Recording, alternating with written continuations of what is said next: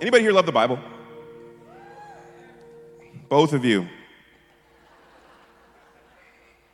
Let's stand and read the Bible. Let's stand and read the Bible. I believe God's given me a word. I have some stuff to say, but there's nothing more important than the words that are right here in this word. There's nothing more important, nothing that can change your life the way that this word does. So, any paper Bibles in the house? Any paper Bibles in the house? I put this challenge out there in first service, but I'm going to do the same. If you are a father here, or if your family's here with you, and your family on your road doesn't have paper Bibles, take that responsibility, and you go get your family some paper Bibles. All right? Personalize them, sign them, make a moment out of it, because I just firmly believe having a Bible in your hand. You can play basketball without basketball shoes. You can play football without cleats, but it's better when you come equipped. Isn't that right? I think it's the same thing walking into church. You can come to church without a Bible, but I think it's a little better when we're equipped. You think?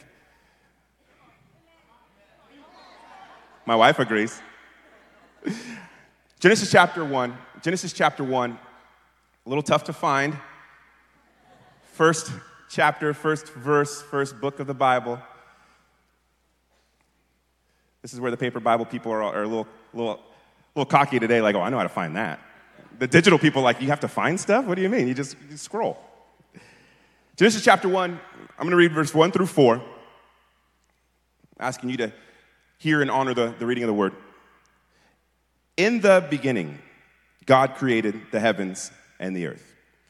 The earth was formless and empty, and darkness covered the deep waters. And the Spirit of God was hovering over the surface of the waters. Then God said, "Let there be light," and there was light. And God saw that the light was good. Then he separated the light from the darkness. God called the light day, and the darkness night. Let's move over to Mark chapter 10. Mark chapter 10.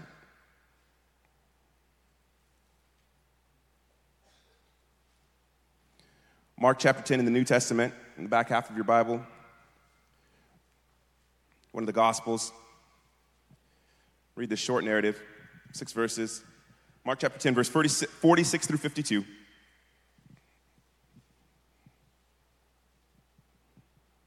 It says this: Then they reached Jericho, and as Jesus and his disciples left town, a large crowd followed him.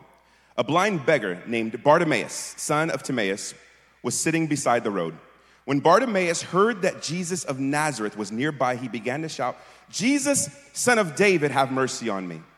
"Be quiet," many of the people yelled at him.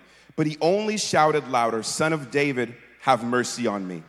When Jesus heard him, he stopped and said, "Tell him to come here." So they called the blind man. "Cheer up," they said. "Come on, he's calling you." Bartimaeus threw aside his coat, jumped up, and came to Jesus. "What do you want me to do for you?" Jesus asked. "My rabbi," the blind man said, "I want to see." And Jesus said to him, "Go, for your faith has healed you." Instantly the man could see, and he followed Jesus down the road. Lord, I thank you for your word. I pray that you give us eyes to see this morning. In Jesus' name, amen. I don't know you guys' living situations, whether you live in town or all these foothills people, or if you live in the South County. I don't know your living situation, but I will say this about my living situation. I live in an older home.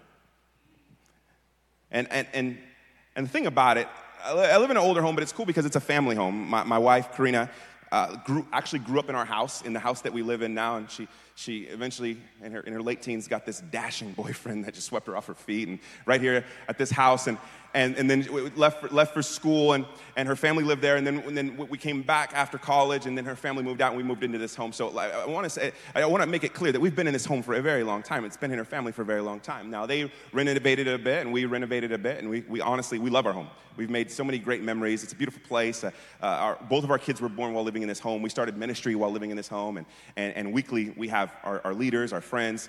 We have people over every single week, and we make lifelong memories there. But the thing is, it's still an older home, and when you live in an older home, you have a few different repairmen on speed dial, pretty much.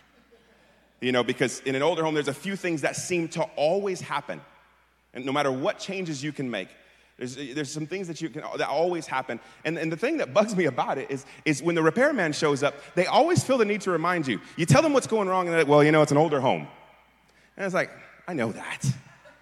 Thank you for that understanding. Imagine if the doctor started off that way. Doc, my knees really bother me. That's an old knee, first of all. Like, we don't need to point that out. Just tell me how you can help me. But a few things that always go on. It seems like there's always an issue with pipes. Water's too hot, only. Water's too cold, only. No water. You're in an older neighborhood, normally it's one of the few areas in town where you have large trees. Large trees are great until those roots come all the way through the neighborhood to your pipes, right? So some things that we deal with is stuff with the pipes. Another thing that goes on for some reason in older homes is especially if you have a flat roof and you live in this scorching hot desert. If you're not living in this scorching hot desert, ignore this part online, but if you live in this scorching hot desert and you have a flat roof, there's always a leak somewhere. You can get your roof redone. You guys have come into this beautiful, state-of-the-art building and seen orange buckets around this building at times because there's just a leak somewhere. And you find out in that one bit of 2-inch rain that we have a year that there's a leak. But there's nothing more common, I believe, especially in central Yuma, Arizona, where we live, that happens at older homes than the fact that your power goes out so easy. Our power goes out so easy. 2 weeks ago, Greg sneezed at our house and the power went out. Like, it doesn't take much at all. Like it could just be a little gust of wind. Like, are you kidding me? What's going on? Like, I just think it's just the makeup of the older homes. It's just the build there. But how many understand, especially at night, when your power goes out and it's pitch black outside, all of a sudden it's not your home anymore. Like I remember one time the power went out. Karina was in our room and I was in the living room and the power went out and she didn't know if I just turned off all the lights or if the power. So, and she's like, "Babe, is that the power?" And I'm in this pitch black room and all of a sudden I'm like, "Who are you? Identify yourself." Like I'm in this place that's so familiar to me, but all of a sudden I was like, "You want me to go down that hallway and see you?" Who God knows what's in that hallway, you know? So all of a sudden, just in this dark place. Another time, we had a friend over, we were having dinner, and the power went out, completely pitch black. And she goes, "Can you go get the flashlights from our room?" Where's our room? I don't know this place. Not like this. I think it's because no matter how familiar and comfortable you are in a place, in a season, in a time, in a relationship, for some reason, it's tough to navigate when you're in the dark. When the light is up and the light is on, when there's light available, shall I say when the light is on it, when the light is piercing through, you can navigate that season, you can navigate that moment, you can navigate that relationship, but all of a sudden it becomes a completely different relationship when you're attempting to navigate it in the dark. When you get in a dark place, when you're having a dark time. Some people will agree that we're just living in a dark times overall, in a dark season overall. Our society is dark. You turn on the news, and it seems like all the news is bad news. And you ask people how they're doing, and I'm hanging in there. And oh man, you know, I firmly believe you don't have to go out and look for darkness. You don't have to go out and look for dark moments. You don't have to go out and look for tough times. There's times where you're navigating these moments and you're navigating this darkness. Some of you may be even thinking like, this is all I know. My family for generations has been marked by darkness. Nothing I do feels blessed. Nothing I do feels like there's any favor on it. No matter what I do, it goes wrong. I feel like I have this dark cloud over me in life. And I want to talk to you about that a bit this morning. Some of you may just say it's just a bit of your life, like everything's fine, except that relationship feels dark. When I walk into work, it feels dark. When I go into my school campus, it feels dark. For some reason, serving in this specific place feels dark. When I have this conversation, when I think of this specific memory, it feels dark. I feel this darkness over it, and I'm trying to navigate that in the dark. 4 things that we can observe from navigating in the dark. I think the first thing that we notice, the first thing that we don't have to be taught, the first thing that we can recognize when you're in the dark is the fact that you experience fear and anxiety. When you are in the dark, you experience fear and anxiety, whether it's me being afraid of my own hallway or being afraid of taking that next step in life because you feel like it's so dark. You see, when you're in the dark, and I even mean this literally, when you're in the dark, it's hard enough to see where you are, let alone where you're supposed to be going. In the dark, it's hard to make out if you're even in the place you're supposed to be. Even in the place, can you take that step with confidence? Can I step forward with confidence? Should I stay here or should I move forward? And it's hard enough to do that, let alone to say, can I have vision for the future? Can I have vision for what's ahead of me? Can I look and have some foresight? When you're in the dark, it's just so tough, nearly impossible. Another thing that we notice, another thing that we see is in the dark, we begin to convince ourselves that we're lonely. We fall into this condition of loneliness. We talked about it before where loneliness can often be seen more as a condition than a position. But at times you're in the dark and there's someone ahead of you leading, someone behind you following, and someone pacing right there with you by your side, but because it's dark, you don't see them. Because you're navigating those relationships in a dark place that you don't acknowledge, see, or notice them, so you convince yourself that you're navigating that place and that season and that moment all by yourself. The darkness begins to convince you that you're alone, and it lands you in this condition of loneliness. There's another, but I'm going to need a little crowd participation. Are you guys with me? Is that okay? If there's someone next to you, you can choose either side. Can you just tap them on the shoulder? Just tap them on the shoulder. Okay, I just want to do that to indicate which couples are fighting right now. They didn't tap or move or anything. They just kept staring at me. It's all right. Altar workers are going to be available. We love you. Counseling, we have it all. I know I had you do that because you tapped a person on the shoulder, and I didn't see anyone get startled or jump. I mean, they knew it was coming. It's also in a very well-lit space. But have you ever been in the dark and somebody come and tap you on the shoulder? You're in a dark place, a dark room, and someone taps you. I'm not going to lie, there's times I'm in here in worship and someone taps me on the shoulder. And you almost jump out of your shirt. Why? Because when you're in a dark place, even if it's a familiar place, even if it's a place that normally you're comfortable in, when you're in a dark place, you have heightened sensitivity. Heightened sensitivity. The things that normally wouldn't get to you, now they get to you because you're in the dark place. The things that strike that fear in you, that wouldn't strike fear in you, now strike fear in you because you're in a dark place. That you don't know what to expect, so anything that comes your way, any touch, any feel, anything that normally, and even at times would bring you comfort, now brings anger out of you, brings fear out of you, brings emotions, unhealthy emotions out of you. You can be navigating a dark place and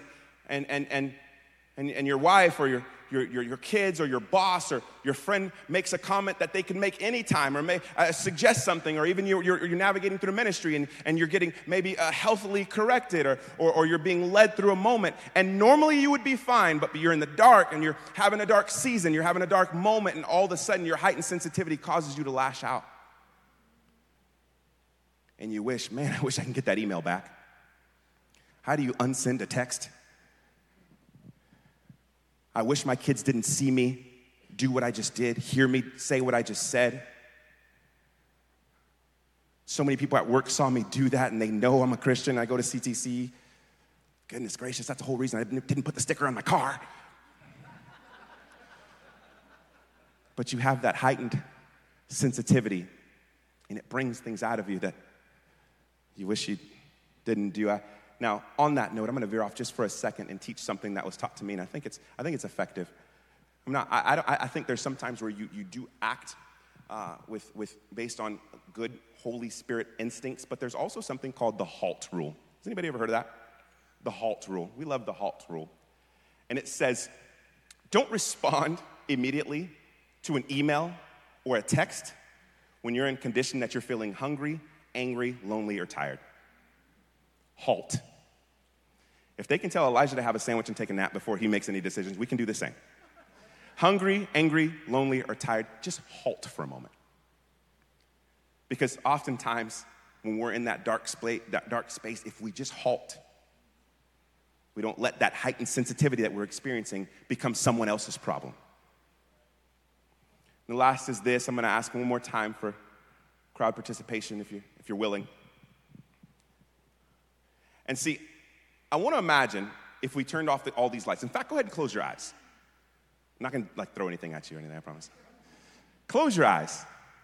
And I want you to think about the fact if we asked you to navigate out of this building with all these chairs here and all these people here with your eyes closed.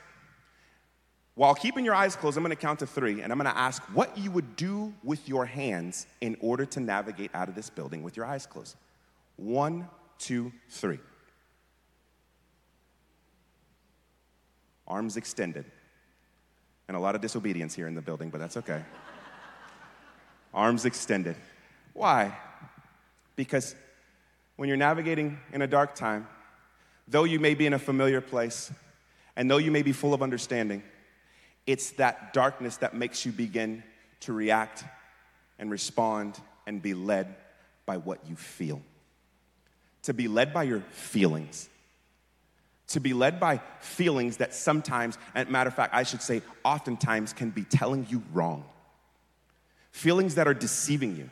Feelings, what you feel convincing you that it's what you should know. But how many of you understand your feelings can tell you you're in the wrong place when you're in the right, and they can tell you you're in the right place when you're in the wrong. Your feelings can tell you you're going full speed in the right direction when you're actually going in the wrong direction. Your feelings can tell you that there's a threat when there's help.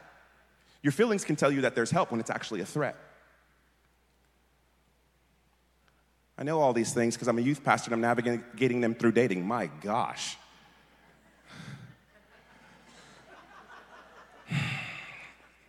That's your feelings.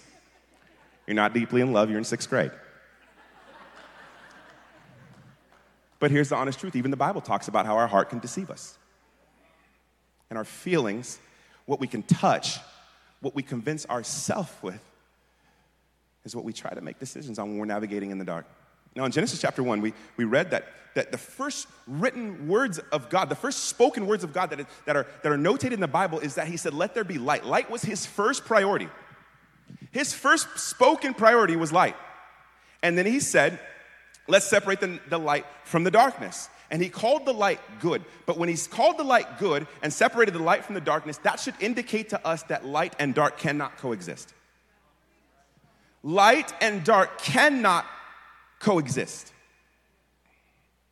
If you are in the light, the true light, the darkness cannot penetrate it. And if you are in the darkness cannot and will not survive if you allow the light in. There's no such thing as having both. They cannot coexist because the creator of the universe from the beginning of time separated them. But it's interesting when we talk about dark, seeing dark, experiencing dark, you think about a human condition that's actually possible that some people have seen, I don't know if anybody here has actually experienced, but there's this human condition that when, for one reason or another, there's an absence of the availability of light to be able to enter your brain. The absence of light being able to enter your brain and to enter your retinas of your eyes, and it doesn't give you the ability, doesn't give your eyes the ability, your brain the ability to create what we call these images and visions. And as a result of that, you have this condition that we call blindness. How many understand that even from a physiological position, from a scientific position, blindness is an absence of light? That's all it is. Blindness, being blind, is an absence of light. Now, I know there's different levels, but I'm talking someone who's completely blind, who's told they no longer can see at all, who were maybe born. Matter of fact, I was gonna say years, but more like decades ago, we had a kid that really was like a prodigy musician, and there was a lot of stories written about him and videos done about him, and this is in the early 90s to where, there wasn't no such thing as viral, but he would have been. But this kid was completely blind from birth and played probably about 5 different instruments on our worship team, starting when he was like 9 years old.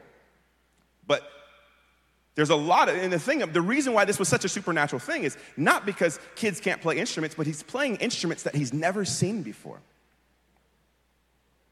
But this condition of blindness puts us in a place where we have to live our life in the dark.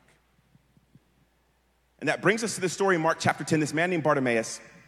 Bartimaeus is blind. In fact, that the Bible labels him and says he is a blind beggar. Imagine having that title put to your name, a blind beggar. I think that tells us plenty about his vocation, probably tells us a lot about his social life, tells us a lot about his relational life. He is a blind beggar. He's living his entire life with an absence of light.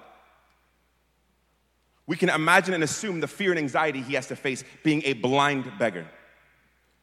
We can imagine and assume the loneliness that he experiences being a blind beggar. The heightened sensitivity having to live his life as a blind beggar, and the fact that he can only attain and only receive based on what he can go out and feel. And it says that in this moment in Mark chapter 10 that Jesus is coming onto the scene. And when Jesus comes onto the scene, Bartimaeus begins to yell out, "Jesus, Son of David, have mercy on me. Jesus, Son of David, have mercy on me." Now, in order to understand the desperation in his cry, we can't just look at the fact that this is a blind man that needs help. See, Bartimaeus, for one way or another, had an understanding of what was written in the Old Testament. Because if he didn't have an understanding, he wouldn't call Jesus the Son of David. But see, the Son of David was taught to us and told to us in the prophetic books of the Bible, in Isaiah and Jeremiah. They talk about this Son of David, this man in the lineage of David who someday would come to earth and be all of our Savior. So already we understand that there has to be some desperation in the voice of Bartimaeus because this Savior is here. But in those same books, in the book of Isaiah, when you look at chapter 29, when you look at chapter 35, that not only does it say that he will be a Savior and that we'll be set free and that we no longer have to live in bondage, but it says that he will open the deaf ears and open the blind eyes. Can you imagine being a blind man with this understanding, this spoken word, this spoken promise that someday a man will come that will set me free from spiritual bondage, my spiritual bondage, but also has the ability to open my blind eyes? This wasn't the type of desperation that makes you follow the car and ask for a few more dollars. No, this was a desperate situation of a man who says, my solution, my answer, my salvation is finally here, and if I don't get to him, no one else is coming. There is no other solution. I've got to lift my voice and cry out until he hears me. And it says that the people attempted to quiet him down. This is such a painful thing to read, such a frustrating thing to read, because when the beginning of the chapter, it says that, in the beginning of the passage, it says that these people are following Jesus as he's coming into Jericho. So are you telling me that people who are already in the presence of Jesus and people who can already see Jesus and people who are already following Jesus are looking at a broken and blind person who's desperate and crying out for mercy and crying out for help, and you're looking back and you're trying to quiet him down? Broken voices speaking up saying, I need help. I don't know if I can get there. I don't know if he can hear me, but I need help. And followers of Jesus, people who can see him, people who understand his goodness, maybe even already experience his goodness, look back and say, quiet down. Let me see what he has for me. They're already following him. They already can see him. And this voice is just getting louder and louder. Jesus being so intentional. Jesus in all his brilliance. I love how whenever he speaks, whenever he gives instructions, there's so much in it. I love how when he encountered Zacchaeus in Luke chapter 19, when he encountered Zacchaeus, there was a large crowd, and he saw Zacchaeus in the tree, and he called Zacchaeus by name. Because it was a big deal to that crowd that this gangster, this person who steals, this person who was notorious for all the wrong things, hears his name called by Jesus. But see, now here in Mark chapter 10, instead of Jesus turning around, because it says Jesus heard him, instead of Jesus turning around and saying, Bartimaeus, come to me, he turns around to these quiet down people. He turns around to the crowd instead, and he says, bring him to me. He says to the people who are so occupied by what they can get from Jesus and the fact that they already can see Jesus and the fact that they're already following Jesus, they're so preoccupied with that. And he says, don't get so preoccupied with the fact that you're already following me that you miss the fact that someone is crying out for help. And it's your responsibility to go get them and bring them to me. And they go, and I love what they say to Bartimaeus. They go to him and they say, cheer up. He's calling you. He's saying to come here. He's saying to come to him. The fact that they didn't know what Jesus was going to do. The fact that Jesus didn't say, go get him so I can heal him. The fact that Jesus didn't say, go get him so I can provide. But the fact that they understood that we're taking you to the presence of Jesus, we're walking you to the provision, we're walking you to the Savior, we're walking you to the one who can do what no one else can do. They told him ahead of time, no matter what he says, no matter what he does, you should already be of good cheer. Not because of what he's going to say or do, but because you are going to be in his presence. Too often, our cheer, our demeanor, our posture is too much based on what Jesus is going to do, instead of the fact that by his grace and mercy, he allows us to be in his presence. So they tell him, cheer up. He wants to see you. But then they mention his coat. Come on over with that, James. They mention his coat, and I don't think they would mention the coat if it wasn't an important factor. If you'll excuse me, I'm going to become blind Bartimaeus just for a minute here.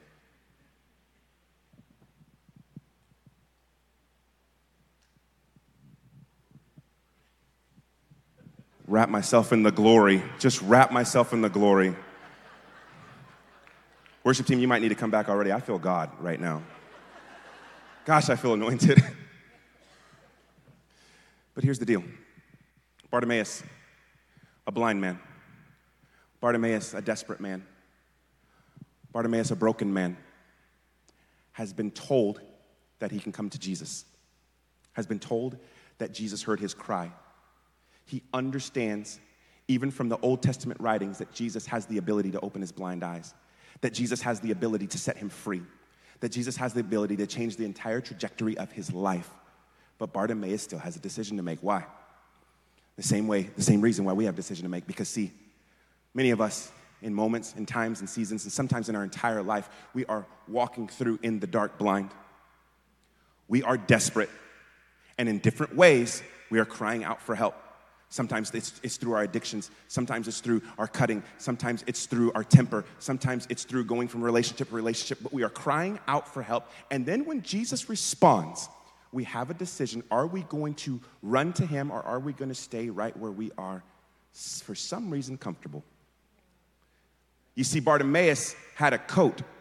He's a blind beggar, which means every single one of his possessions means a lot to him. They're hard to come by. In fact, that coat for Bartimaeus brought temporary comfort, brought a temporary solution. And he had to decide in the moment, am I going to stay here in this temporary solution, or am I going to go to the one who can change it all? Too many times we sit here and we're desperate. We know we're blind. We know we're in the dark, but then we have to make a decision. Do I want to throw off the friend group that's bringing me down? Do I want to change the relationship status that I've just grown so comfortable in? Do I want to change my schedule? Do I want to go out of my way for prayer? Do I want to go out of my way to go to the life group? Do I want to go out of my way to serve? And I don't mean this in a religious way, but I hope you guys understand that there's danger in the comfort zone. There's danger clinging and holding on to temporary solutions. Temporary solutions will feel good from moment to moment, but will never lead you to salvation, will never lead you to life change, will never lead you to true freedom. And in that moment when Bartimaeus was told to cheer up and go to Jesus, it says that he threw off his coat and went to Jesus. And he goes to Jesus, and once again, Jesus in all his brilliance, as Bartimaeus goes to him, Jesus asks a question that we may believe to be rhetorical, like, why would he ask that? He goes to Jesus, and Jesus asks him, what do you want me to do for you? Like, really? A blind man navigates his way to the Savior, who in Isaiah was written that you can open blind eyes, and you're going to ask me what you want me to do? I mean, Bartimaeus might have walked up to the wrong guy at first even. Like, this was a tough thing for him to do. And then he gets to Jesus, and Jesus says, so what do you want me to do for you? But this is actually not outside of Jesus' character. If you remember the story in John chapter 8, when Jesus is with the lady who's caught in adultery, and all these religious people have finally scattered because they understand the weight of their own sin. When they finally scatter, Jesus looks to her and says, where are your accusers? What about the fact that Peter, in boldness, followed Jesus, dropped his nets, gave up being a fisherman, gave up everything he did to follow Jesus, and Jesus still looks to him and says, who do you say I am? Why? Because Jesus puts us in a position where we have the opportunity to declare. We have the opportunity to open up our mouth. We have an opportunity to speak to him, our Savior. He's not a Savior that just speaks. He's a Savior that listens to the voice of his people. And he says, what do you want me to do for you? But I think there's another thing we can see in there. The fact that it puts Bartimaeus in position where he can ask for something that takes care of the symptoms, or he can ask for the one thing that actually sets him free. Because oftentimes, we position ourselves in prayer. We position ourselves with an accountability partner. We position ourselves with our mentor. And everything we talk about when it comes to our desires is stuff that fixes the symptoms. Imagine Bartimaeus, Jesus saying, what do you want me to do for you? You're blind, you're lost, you're living your life in the dark. What do you want me to do for you? I could really use a beautiful home. What do you want me to do for you? I could really use a wife in this life, and I know you can do it. What do you want me to do for you? Give me a career that I can navigate while I'm still living in the dark. But instead, Bartimaeus bypasses all of that. In fact, he could probably care less about all those things in the moment, and he just says, I need your light in me so I can see. Bring light to these blind eyes. Allow me to see this Savior that everyone else that's standing here around me gets to see and gets to follow. He says, Lord, I want to see. Lord, I want to see. I don't want to live in the dark anymore. If you're asking me what I want, I don't want to live in darkness anymore. That was a beautiful testimony this morning in that baptism. I don't want what the world has to offer. I want what only you have to give. I want to see. And Jesus, his first word in response was for him to go. He said, go, for your faith has made you well. Feel free to go and start a family. Feel free to go and now go build that home. Feel free to go and make that money. Feel free to go and find a spouse. You're going to see that women are beautiful. Go check it out. But instead, it says that Bartimaeus received his sight instantly, and that same sight that was given to him by this promised Savior, he kept that same sight on the one who gave it to him, and he followed. He followed.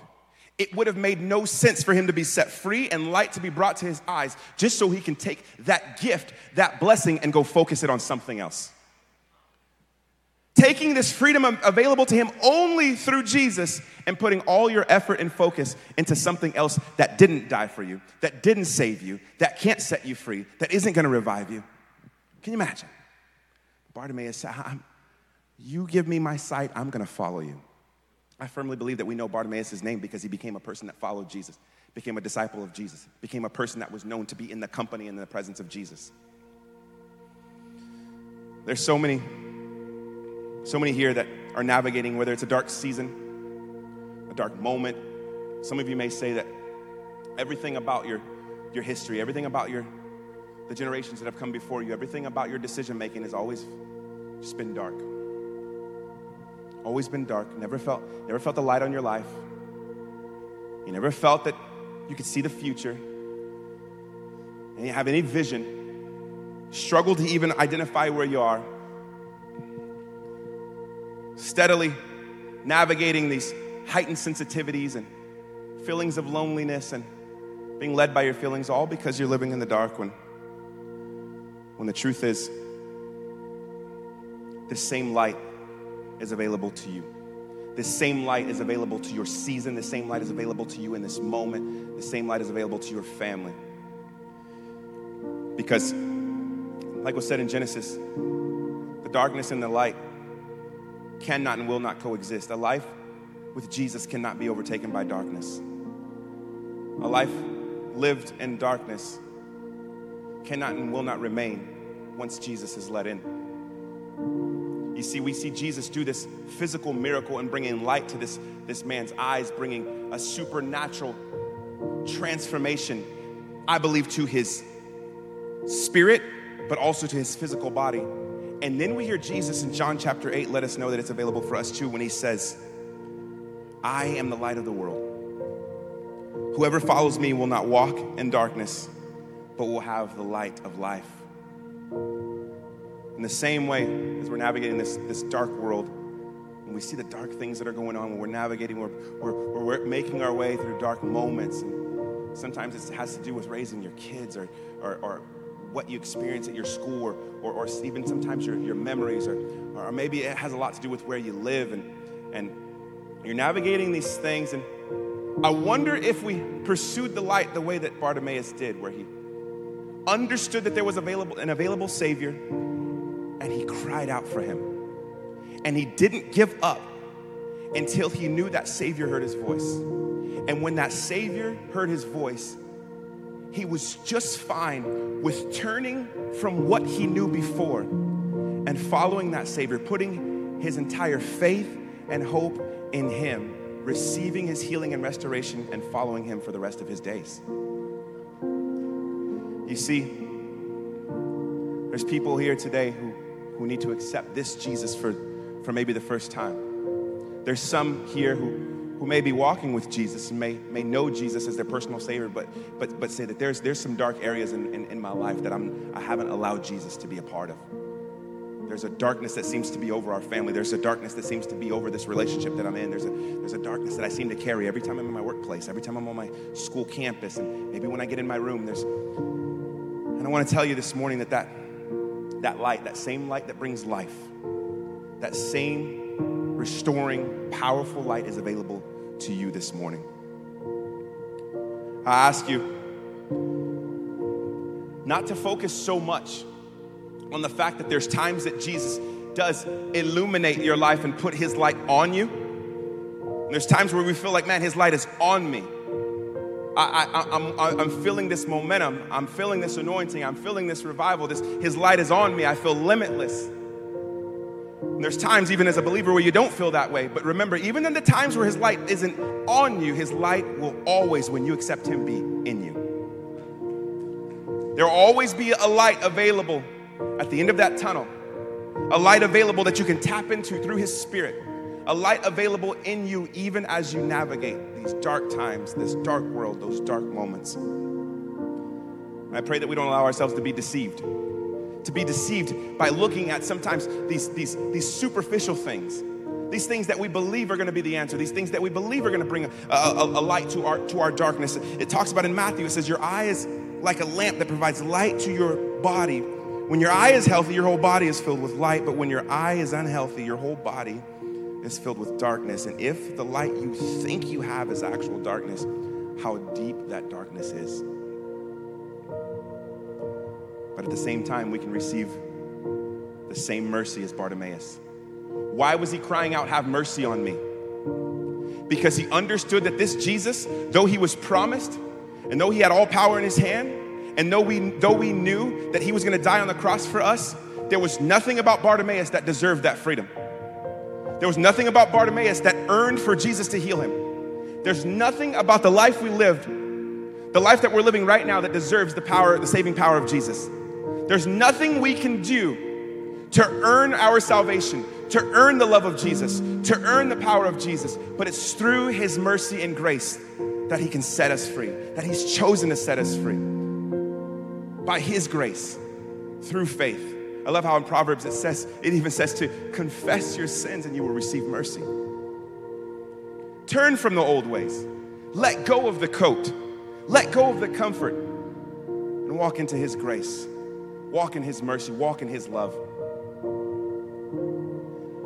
Because then when you allow him to be the lead, when you allow him to be the light, when you allow him to be your guide, even at times where it seems like you're treading on dark waters, in dark places, you can look to his word and be reminded that his word is a lamp unto your feet and a light for your path. You can remember at times when you're facing fear, where it says, the Lord is my light and my salvation. Whom shall I fear? Whom shall I be afraid? What about some of us that at times feel these thoughts, these emotions, these temptations to say, man, why am I thinking about becoming like who I am before Jesus, where you can go to his word and he can say to you once again, you are not like that. You are a chosen people. You are royal priests, a holy nation, God's very own possession. As a result, you can show others the goodness of God, for he called you out of darkness and into his wonderful light. Let's stand to our feet. Stand to our feet. I hope and pray that the Holy Spirit is ministering to you right now in this moment. Altar workers, if you don't mind, please coming up, because I really hope we have the opportunity to pray for some people this morning. There's a lot of decisions that can be made right there in your seat or right there online, but we believe in the power of prayer. We believe in the power of agreement. We believe in taking a bold step, saying yes to Jesus, a bold step, saying yes that I want to deal with some of the issues that are in my life, saying yes to I want you to pray for my healing. I want you to pray for my restoration. I believe Jesus can do it. I want to give people that opportunity, but I want you to understand this. That healing of Bartimaeus and his eyes opening up, or Jesus walking on the water, Jesus turning water into wine, it would have meant nothing if he didn't die on the cross for your sins, for my sins, carrying our sins and shame, going into the grave and resurrecting like he said he would. But he did do that. And his grace is enough and his love is enough. So now, through the invitation to his house, through the invitation by his love and through his presence, you have the opportunity, just like Bartimaeus, to make a decision to say yes to him. If you need Jesus, if you want to say yes to Jesus, if there's areas of your life that you want prayed for, if you need healing, if you just want to partner with somebody, say, pray for me, what's going on in my mind, what's going on in my heart. One, I'm going to pray for you now, but I challenge you to allow one of these altar workers to pray with you. If you're online, to let us know in the chat that you want some prayer, you want someone to connect with you. That's what we want to do. We want to give you the opportunity, just like that man in the baptism had, to where he said yes to Jesus and got to see not only himself, but his family walk in a whole new way, to live in a whole new freedom. And I want to read this before I pray over our church. Jesus was talking about this in Matthew chapter 5, what he made available through himself, who we get to be because of him. It says, you are the light of the world. A city set on a hill cannot be hidden. Nor do people light a lamp and put it under a basket, but on a stand, and it gives light to all in the house or all in the city. In the same way, CTC, let your light shine before others so that they may see your good works and give glory to your Father who is in heaven. Lord, I thank you for your word. I thank you for this holy moment. I thank you that your presence is mighty. I thank you that you are ministering to the people in a way that I cannot. You're ministering to needs. You're ministering to moments. You're bringing things to remembrance. And I thank you, Holy Spirit, for what you're doing right now. I ask that people understand that it's you, that the enemy that is trying to distract them, that the enemy that's trying to convince them otherwise is defeated by your love, defeated by who you are. And I pray, Holy Spirit, that you would do a work in their minds, a work in their heart. I thank you for these altar workers. I thank you for our online hosts. I thank you that we get to partner with people and pray for them, come alongside them. But more than anything else, I thank you for your bloodshed on the cross that gives us access to the creators of heaven and earth, that gives us an opportunity to spend eternity in heaven with you. Lord, I pray that through your light, we don't have to walk in the bondage of fear and anxiety. We don't have to walk in the bondage of loneliness. we don't have to respond time and time again with heightened sensitivity, that we don't have to be led by what we feel, but we are led by your truth and who you are. We pray these things in Jesus' name. Amen.